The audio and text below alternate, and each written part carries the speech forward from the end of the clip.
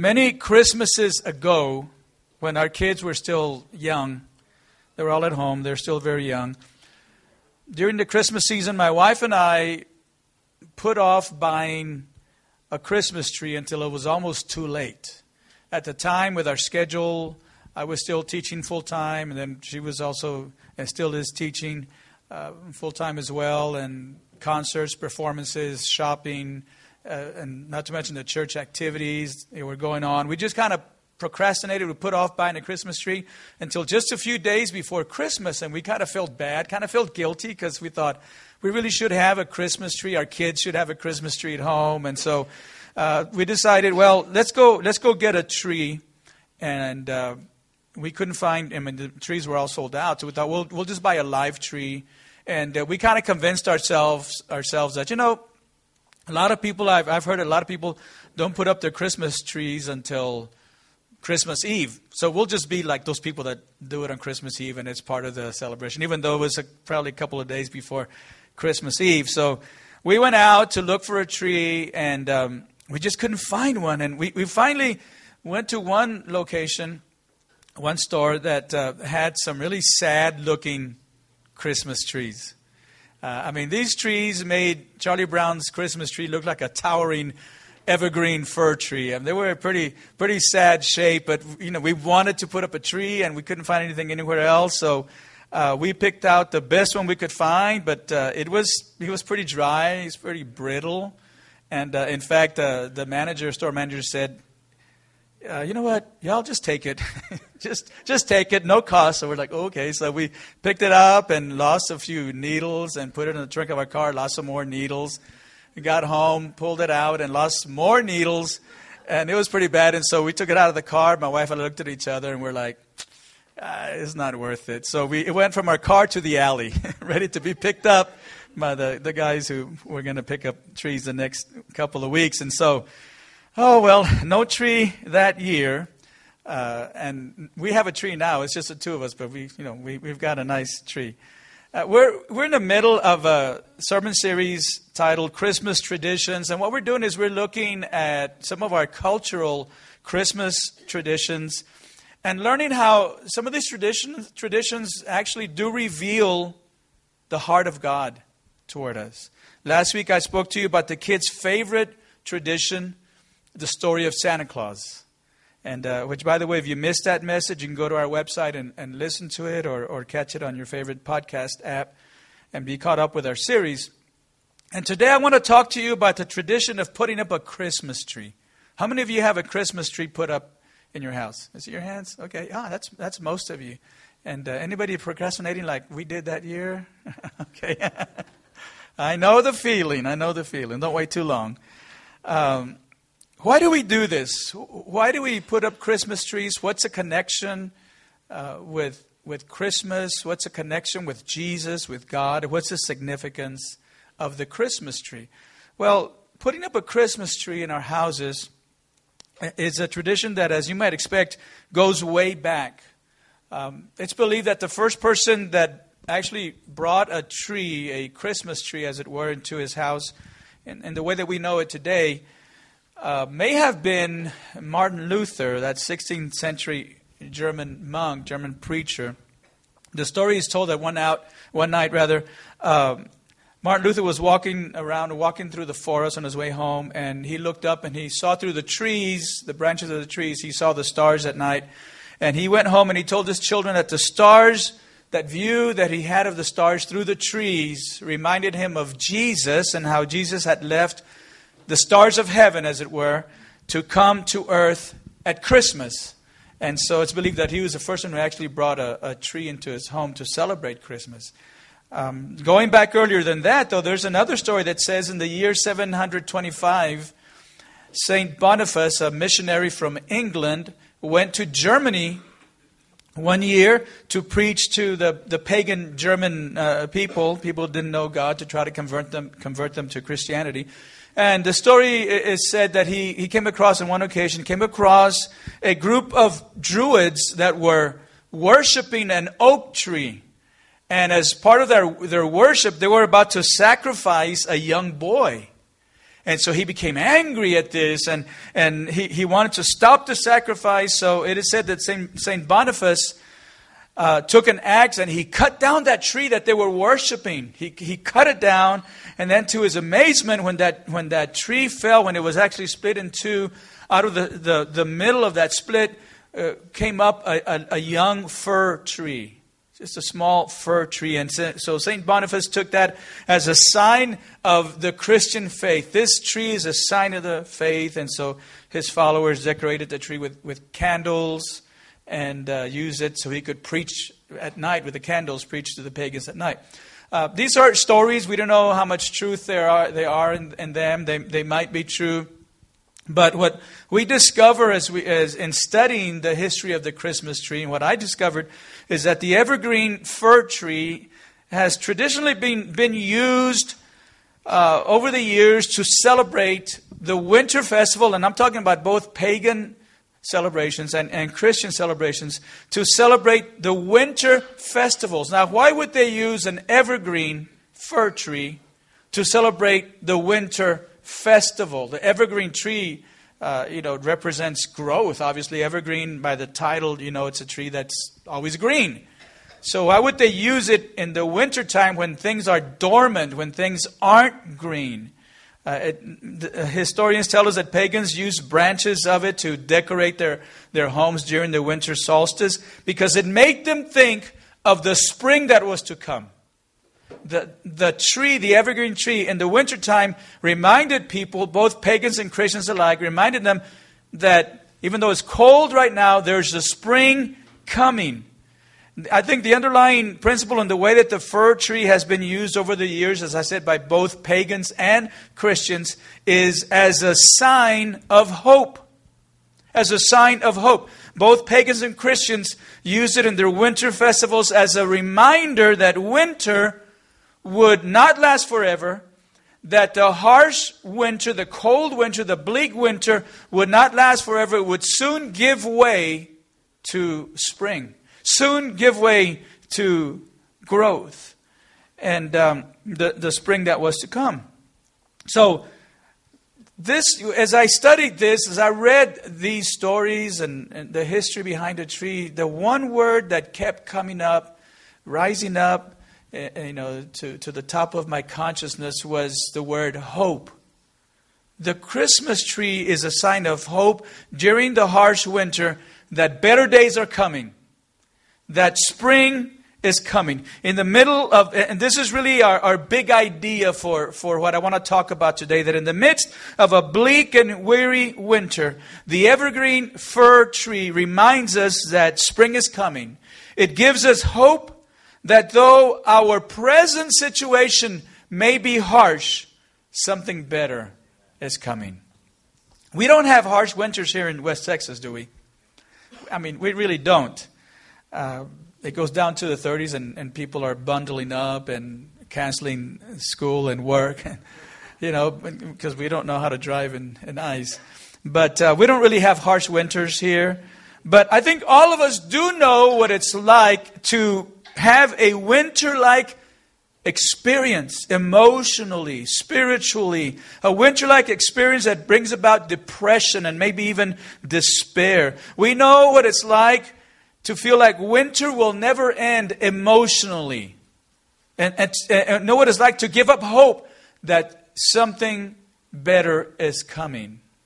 We have an enemy of our soul who works extra hard to keep us down when we're a little bit down, and to help us to lose hope, like the White Witch in Narnia, who made it always winter but never Christmas, never something to look forward to. And that's an experience that I think we've all gone through at one time or another. I've never been to Alaska. I'd like to go someday. I'd like to visit Alaska. But I've read that there are places in the northernmost part of Alaska that have a 2-month period during winter in which the sun doesn't even rise. 2-month period during winter in which the sun doesn't rise. 2 months of darkness. Can you imagine that?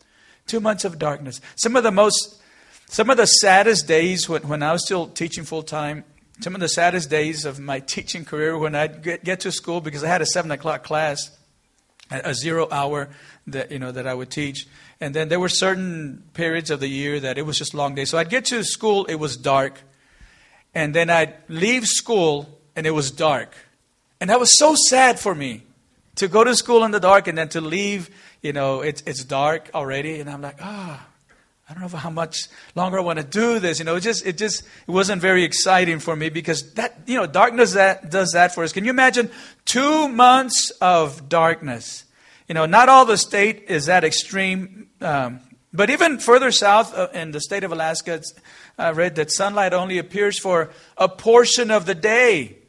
And that's got to be pretty depressing. In fact, they say that 10% of Alaskans suffer from a condition or a disorder. They call it disorder. It's called seasonal affective disorder.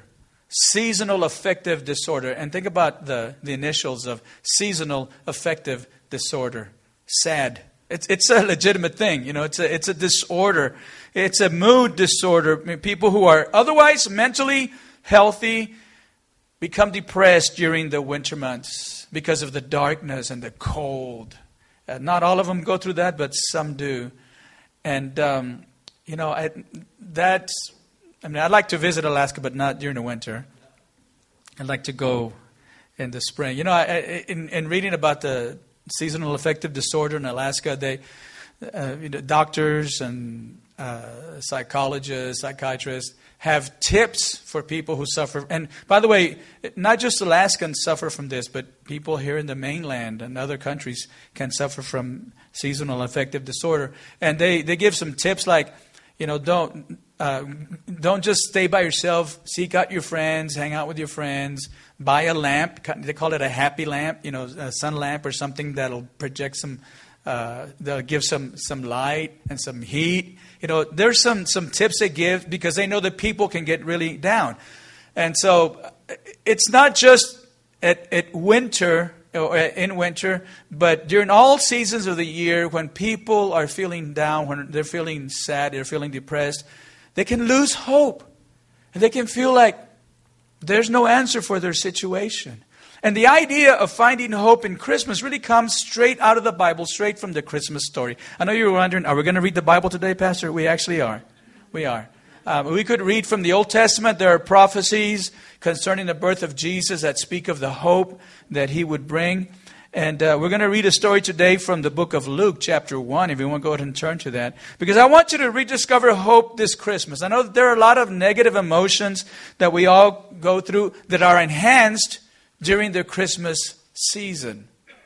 And I'd love for us to turn that around and enhance the positive things and build on them as we move forward. Now, as we look at that very first Christmas, we learned that many of the characters in the story had built their lives on hope.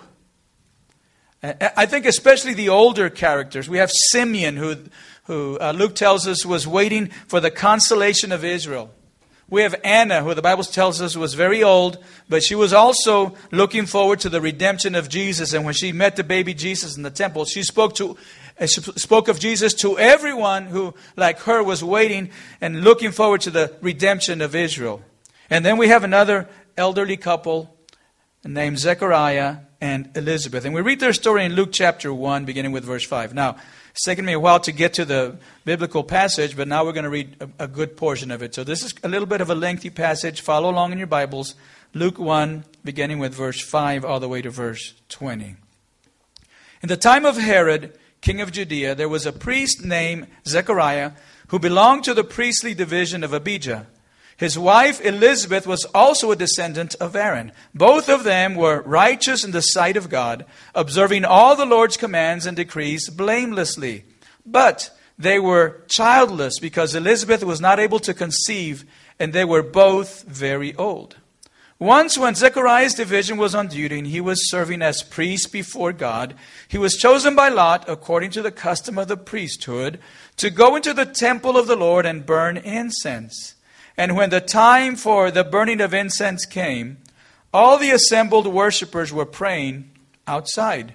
Then the angel of the Lord appeared to him, standing at the right side of the altar of incense.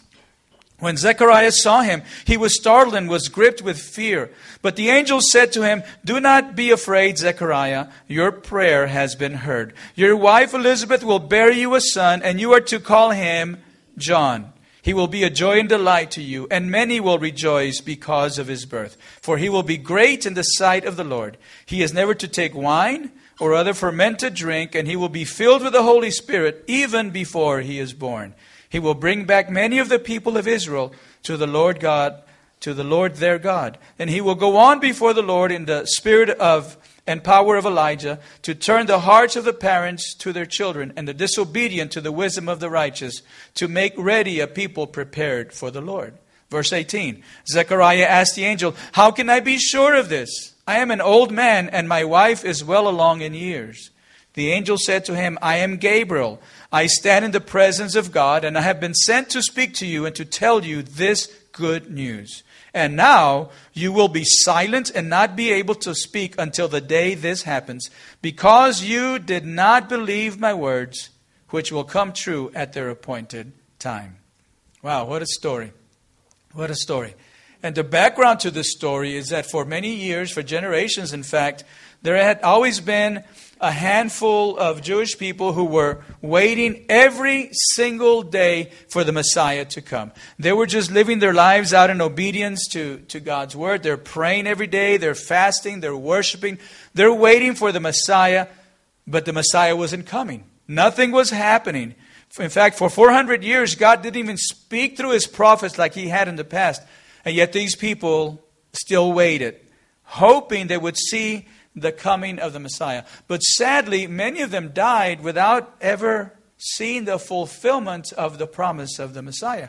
And so I guess we could say that it was understandable that some Jews gave up their hope. They lost their hope.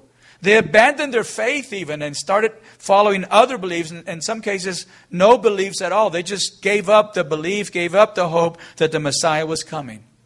But there was still a remnant. There was still a small group that believed, they hoped, and they waited. And Zechariah and Elizabeth were part of that remnant.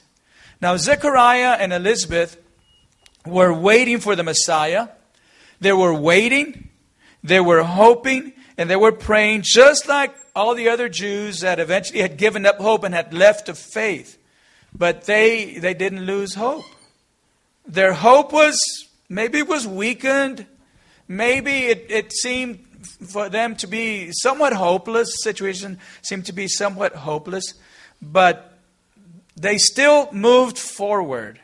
And I asked myself, how did they do that? How did they maintain their hope when others, so many others, in fact, might even say the majority of the other Jews were giving up their hope? I think it's a good question. I think it's a relevant question because we certainly face a lot of the same temptations they faced to give up our faith, to give up our hope. We face a temptation to abandon our faith when life seems hopeless, when we're going through a harsh emotional winter, when we're going through a bleak and weary spiritual winter. As I said, we don't know what harsh winters are for the most part here in West Texas, but we know what harsh emotional and spiritual winters, darkness of the soul, are. Because occasionally God is silent. In fact, sometimes it's like God is hiding his face from us, isn't it?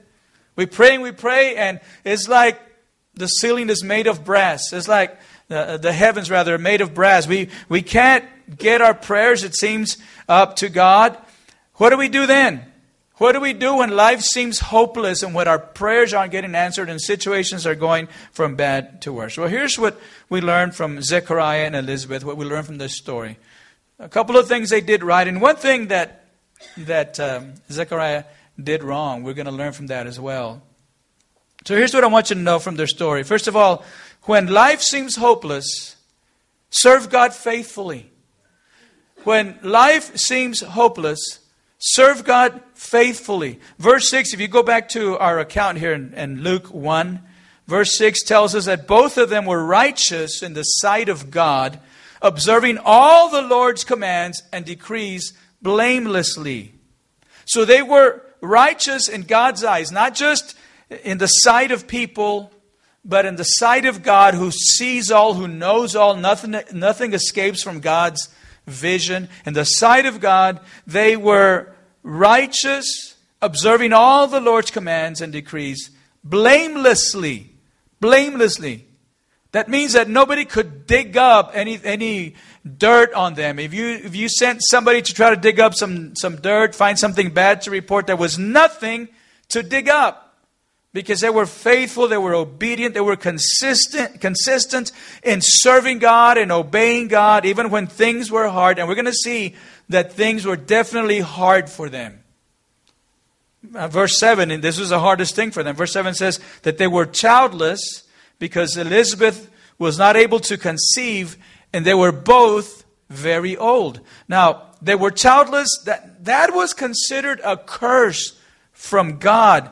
In that culture, for someone to be childless, it was considered a curse from God because of something they had done wrong, because of a sin they had committed.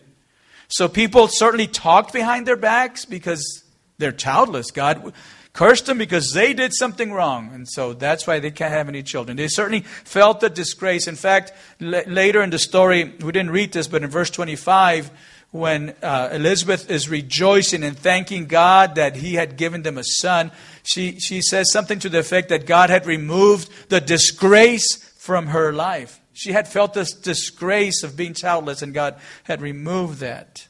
And so this was a heavy burden on them. And yet every day, Zechariah and Elizabeth would get up and go about their day, fulfilling their duties and serving God and obeying God, no matter how hard life got for them, no matter how hard it got to process the struggle they were having. Their situation was hopeless because they were childless and they were advanced in years. They were old. So that's, for people who wanted to have a baby, that's a hopeless situation. But what you do when life is hopeless, you just go about serving God anyway. You don't make excuses. You don't blame God. You don't abandon the faith and follow other beliefs and follow other people. You just remain faithful to God. That's what they did. Secondly, we learn from them that when life seems hopeless, pray to God fervently. Serve God faithfully and pray to God fervently. Verse 8 tells us about this. Let's go back and look at verse 8. Luke 1:8. Once when Zechariah's division was on duty and he was serving as priest before God, he was chosen by lot according to the custom of the priesthood to go into the temple of the Lord and burn incense. Now look at verse 10. When the time for the burning of incense came, all the assembled worshipers were praying outside. Then an angel of the Lord appeared to him standing at the right side of the altar of incense. When Zechariah saw him, he was startled and gripped with fear. But the angel said to him, "Do not be afraid, Zechariah. Your prayer has been heard.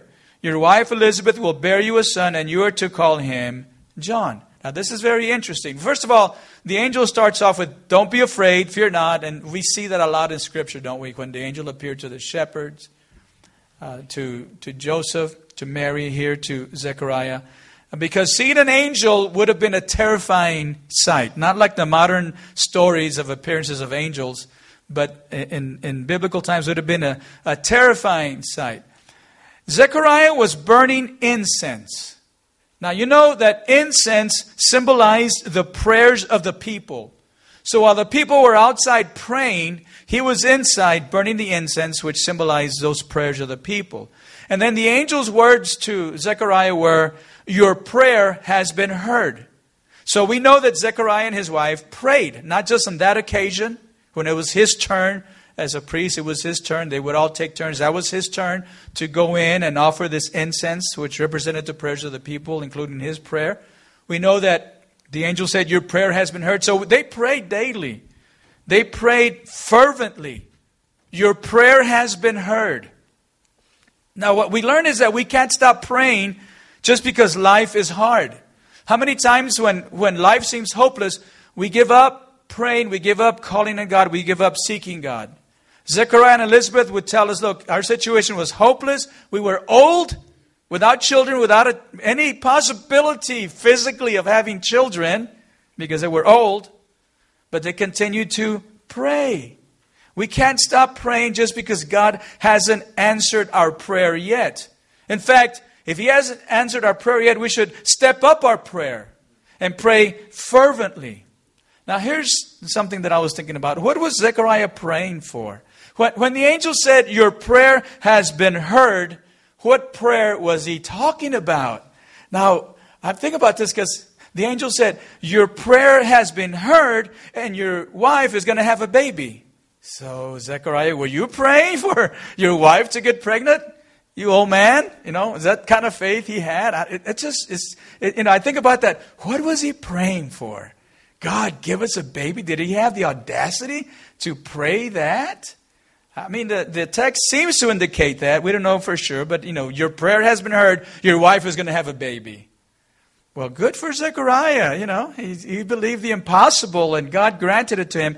It's possible he was just praying for the Messiah to come, and he didn't specify how it was going to happen. He didn't know that his son was going to pave the way for the Messiah.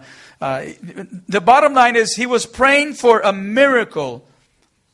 He was praying for a miracle. Don't be afraid to pray for a miracle when life seems hopeless. Don't be afraid to believe for a miracle, even if it seems that the time isn't right, the time has passed, life has passed you by for a miracle. You can still believe God and know that God still works miracles. So pray daily like Zechariah and Elizabeth did. Pray daily to build a foundation of prayer for your life. And then pray fervently in your time of need. Two types of prayer. Just a regular daily prayer that establishes a foundation of faith and hope and trust. And then you pray fervently in your time of need. So when life seems hopeless, serve God faithfully, pray to God fervently, and finally, when life seems hopeless, believe God completely. And this is something that Zechariah didn't do, but we're going to learn from his example nonetheless. Because verse 18, when Zechariah heard this, tells us that he asked the angel, how can I be sure of this? I am an old man and my wife is well along in years. Now, Zechariah, you were praying. You were asking for a miracle. You were being consistent and praying fervently. And then when the answer comes, you say, well, I don't see how this is going to happen. It doesn't seem possible. From a human standpoint, his question makes sense, right? It's like, I'm an old man. My wife he was too smart to call her old. He said, and my wife is well along in years. All right? So, seems like a good question from a human standpoint. But remember this. When we pray, we're not limiting ourselves to a human standpoint.